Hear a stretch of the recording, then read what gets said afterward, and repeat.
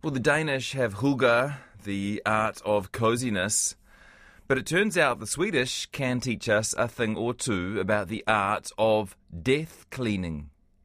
Now, that is different from just tidying up. Death cleaning is sorting out your stuff so that other people don't have to do it when you die.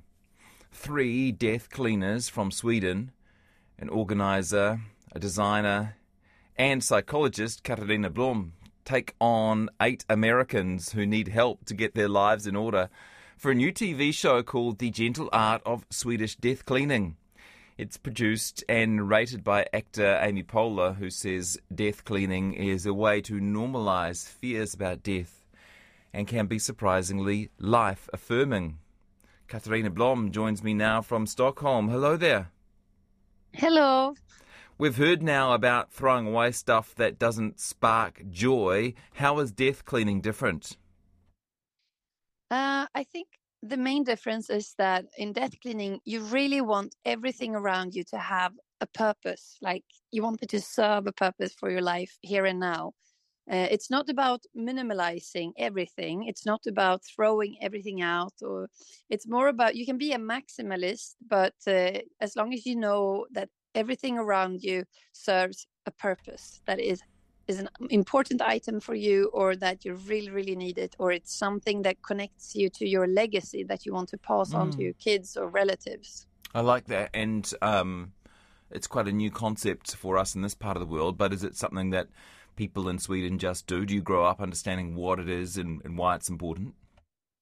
Yeah, you just kind of do it. You don't even often talk about it, like calling it death cleaning. My mother used to death clean with my grandmother when she was a kid.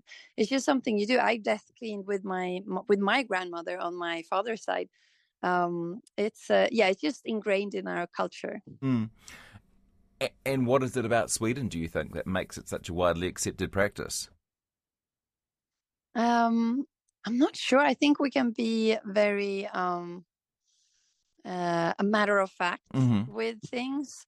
And of course, we can be scared about death and dying as well as in any culture, in any country. But it feels like now, after I visited the US and doing this TV series, I feel like it's a bit more extreme over there. Like people really don't want to talk about it or change the subject, and I've worked with people in grief as a psychologist in Sweden, but I still haven't met that kind of great avoidance. Like, let's not just talk about it, or like even fear of crying. You know, in US, you often hear in the series, and also when I was there, like, don't make me cry. Oh, I'm so sorry. I think I'm gonna cry, and they like wave their fingers in front of their eyes. We don't even have that motion, that movement, that emotional expression in Swedish. There's definitely some cultural differences. And as I said, the death cleaning team includes an organizer, a designer, and you, the psychologist. What's your part in the process? We all of us do everything as a baseline. We come into the participant's home and really tries to connect and really listen in. What's the deal? What's their need? How can we be of service? But then we kind of divide. So Ella is the great organizer. She's really she can really tell some harsh truths, but she's also like mama bear, so everyone loves to hug her and like cry with her. But she's great. She knows a lot of tricks and stuff, how you can head on your messy corners. And then in that process there's always emotions coming up, and that's where I come in. So I think I'm kind of the bridge, trying to understand the dark corners of a person's home, how it connects to their dark corners in their emotional body. Because there are surprisingly many connections. I'm thinking about in one episode with the Sue Moreno, she lost her partner Bev in COVID. And now she's a retired art teacher and art collector. And her home is just so stuck, and she herself is also just stuck in grief. And we talked a lot about leaning into the discomfort of like pain of losing your best friend and your lover. And it's really, you can really tell there's this parallel of thawing your emotions and feeling more and more free about how to deal with your items, with your stuff. We also met Godfrey. He's around his in mid 30s maybe, and he lost both of his parents within 14 months while he was battling cancer himself. So it's just so much density in his life, in that dark chapter. And then he just stuffed all their belongings in the basement and kind of never did anything to it. And he said to me that if I throw away or give away or donate an item that used to belong to them, it's like I'm throwing them away. And by talking about grieving death and the pain, he realized, and I noticed this with a lot of the participants, that the things are not the same thing as the person that you're missing. They live within you, and you have those memories, and you are the legacy of your parents. So a lot of them said that it was so freeing. Like they felt they regained autonomy to make these decisions for themselves, not wondering how to honor this person in the right way. Yeah, I you were great. remember. You were great at giving the right piece of advice at the right moment. You say to one person that you're helping, you say, when you go in for everything, you kind of lose everything. What did you mean by that? Yeah, that's a saying in Swedish. I actually quoted wrong in the show. I'm still regretting that. But the main point is right. So a lot of people are trying to save everything. This was a woman who had a lot of photographs in a room on every person from all of her life. And she loved going in there because all the photos evoked a memory. But it was also kind of hard to connect because it was kind of overwhelming just being in that room because it's so full of pictures everywhere. And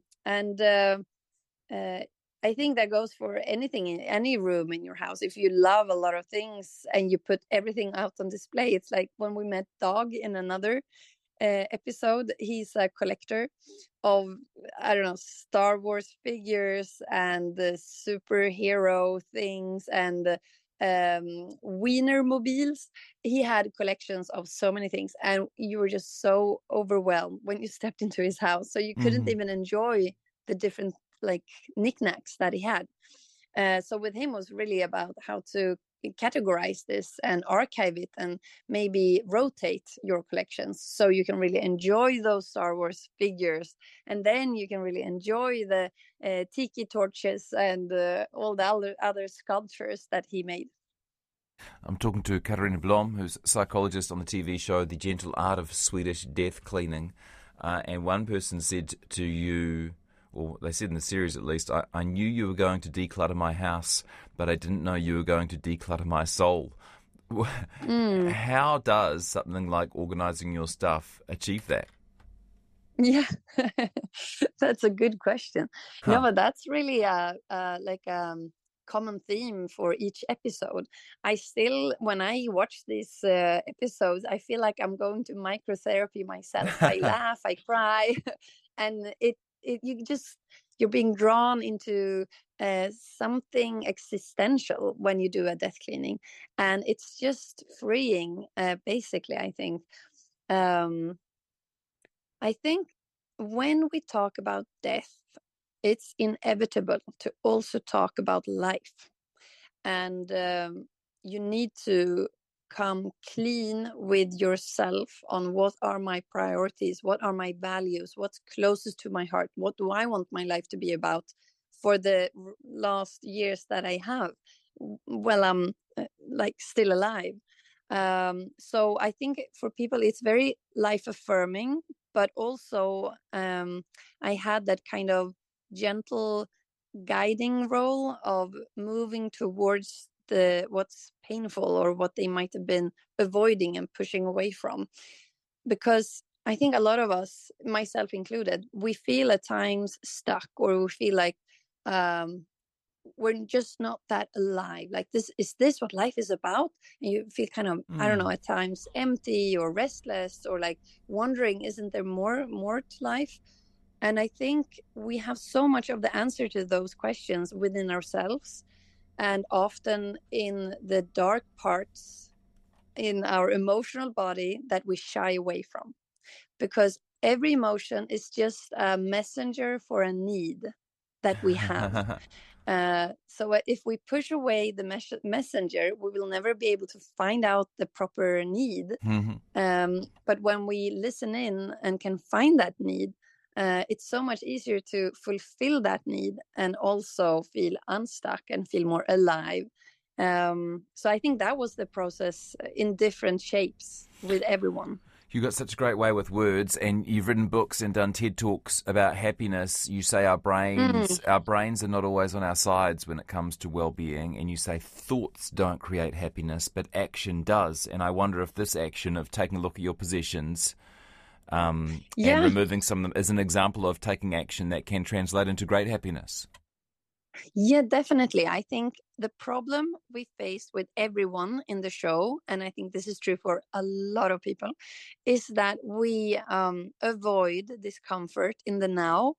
And that's kind of pleasant in the moment, but it doesn't solve the thing that's causing us discomfort. And by taking action, and actually moving towards what's troubling you or what's creating this stress or discomfort, that's the path that's going to make you feel more brave and free, and that you actually own your own life. So you can sit and avoid things and think, I'm happy, I am satisfied, I'm a valuable person, but really feel very disconnected from that. But if you take action and behave and treat yourself as if you are a valuable person, as if you care about your home, I think that has so much more of a large impact on how we really feel in our life when we wake up. Yeah, nobody knows when they're going to die, and so you can start death cleaning at any age. It's not supposed to be a big one-time clean out. It's an ongoing practice. Nonetheless, are there some times in your life when you really should think more seriously about doing a death clean? Yes, definitely. I think every time you're doing some kind of transition, it's an open invitation to do a proper death cleaning. So if you're moving to a bigger house, a smaller house, or if you have a baby, or if you have a second baby and like need to rearrange your clothes, or if you're having a divorce, or if you're getting married and going to move in together with another person, anytime that you're making a major life change, I think it's an invitation to also reflect on, how does this decision, how can it be seen in my home? What's the values that drives this change for me? Why do I want to do this? And how can that be shown in my home? Because this is where we live. Like, this is how I remind myself of who I am. Can you suggest any ways to give perhaps your elderly parents a nudge to do this without making them feel like you're rushing them to the grave or anxious to claim the family jewels? Yeah, I think you should be kind of matter of fact with things, and also show that you care. So it could be something like, wow, Mom, Dad, you have so many lovely things here. Have you ever thought about what will happen to them if you would die one day, or when you die? Just, do you have a plan for them? Or it could also be, you've led so interesting lives and I want to feel closer to you. Can you show me the things that are really important to you in this house, in your home? And tell me a little bit about these things. Why are they so important for you? Because that's really a way to keep the legacy alive and to know where you're from and what you want to pass on to the next generation. Yeah, because children don't always know what's meaningful to their parents. Stuff's just stuff unless there are memories attached to it, right? Yeah, for sure. Must be quite a good way to start a conversation about death, maybe with your adult children, what you want in terms of end-of-life care, what kind of service you might want when you die. It's quite a safe place to begin. Definitely. I mean, everyone wants to be going through that final chapter with dignity, and that it reflects who you are, and how will anyone know if you don't tell them? So I think we all avoid talks about death. Like there's and we help each other avoiding it by never raising the question. So let's reverse that and help each other talk more about death. Even if you think like, oh, maybe I might upset them, or I bet your parents think the same thing. Maybe I upset my kids if I start talking about death with them. I'm not going to die today, but someday you are going to die. And it's so kind and so compassionate to have a plan and to be able to talk and discuss it while we are alive. You say, here's another great piece of Katarina advice. You say, don't just give things away, gift things away. Can you explain that? Yeah, so in Sweden, we're kind of aware of the climate change and the climate crisis. So we're really big on recycling and trying to live as green as possible, not eating too much meat, going vegetarian and all of that. So when we're doing the show, we're trying to bring that mindset to the US as well. And there's so many things that we can reupholster or donate. It's not about just throwing everything away just because I am done with this. So we talk a lot about what can bring joy to other people. And I think the show shows in such a good way different ways that we can, like, where we can go with our things. The organiser is Ella Engström, and we might just borrow some of her advice here as well. She has plenty of tricks that might be helpful for people to get started on their death clean, and one of them is using colour-coded stickers. How does that work? Yeah, so that's a little game she plays with the person when we meet them. She calls it red dot or not. And she has 3 different types of stickers. It's just red, yellow, and green ones. So we go around the house in the beginning and we place red dots on everything that's obvious trash that needs to go. And then there's yellow stickers on anything that's going to be donated or gifted or handed to relatives and other people. And then there's the green ones that we put on everything that's like a treasure to the owner. Like, this is definitely something I want to keep. You say don't start with the hard, nostalgic stuff first, right? Yeah. So one thing we noticed with everyone was that there can be resistance at first, but once you get started, it's this really uplifting process and it frees so much energy. So you want to create that momentum of like, wow, I'm making progress. I want to do more progress. I'm going to keep going at this. And one way of creating that momentum feeling is to not start with the difficult parts, which could be like papers or photographs, or if you have lost someone and you need to go through their wardrobe, maybe you don't start with the wardrobe because it's one of the most personal things. Maybe start with something easier that you don't have that much emotional attachment to, because then you're going to start feeling, I'm making progress. I can move on to the harder stuff. It was an American TV production company that made the TV show, and they ran into some difficulty working with Swedish women when they didn't build in any fika. Yeah. It's almost another interview fika, but can you tell us what it is and why you told them, hey, this is important? Yeah. Yeah, that's like the backbone of the Swedish culture. We need to have fika. It's like I looked into a book about that ridiculed Swedes, and it was so spot on.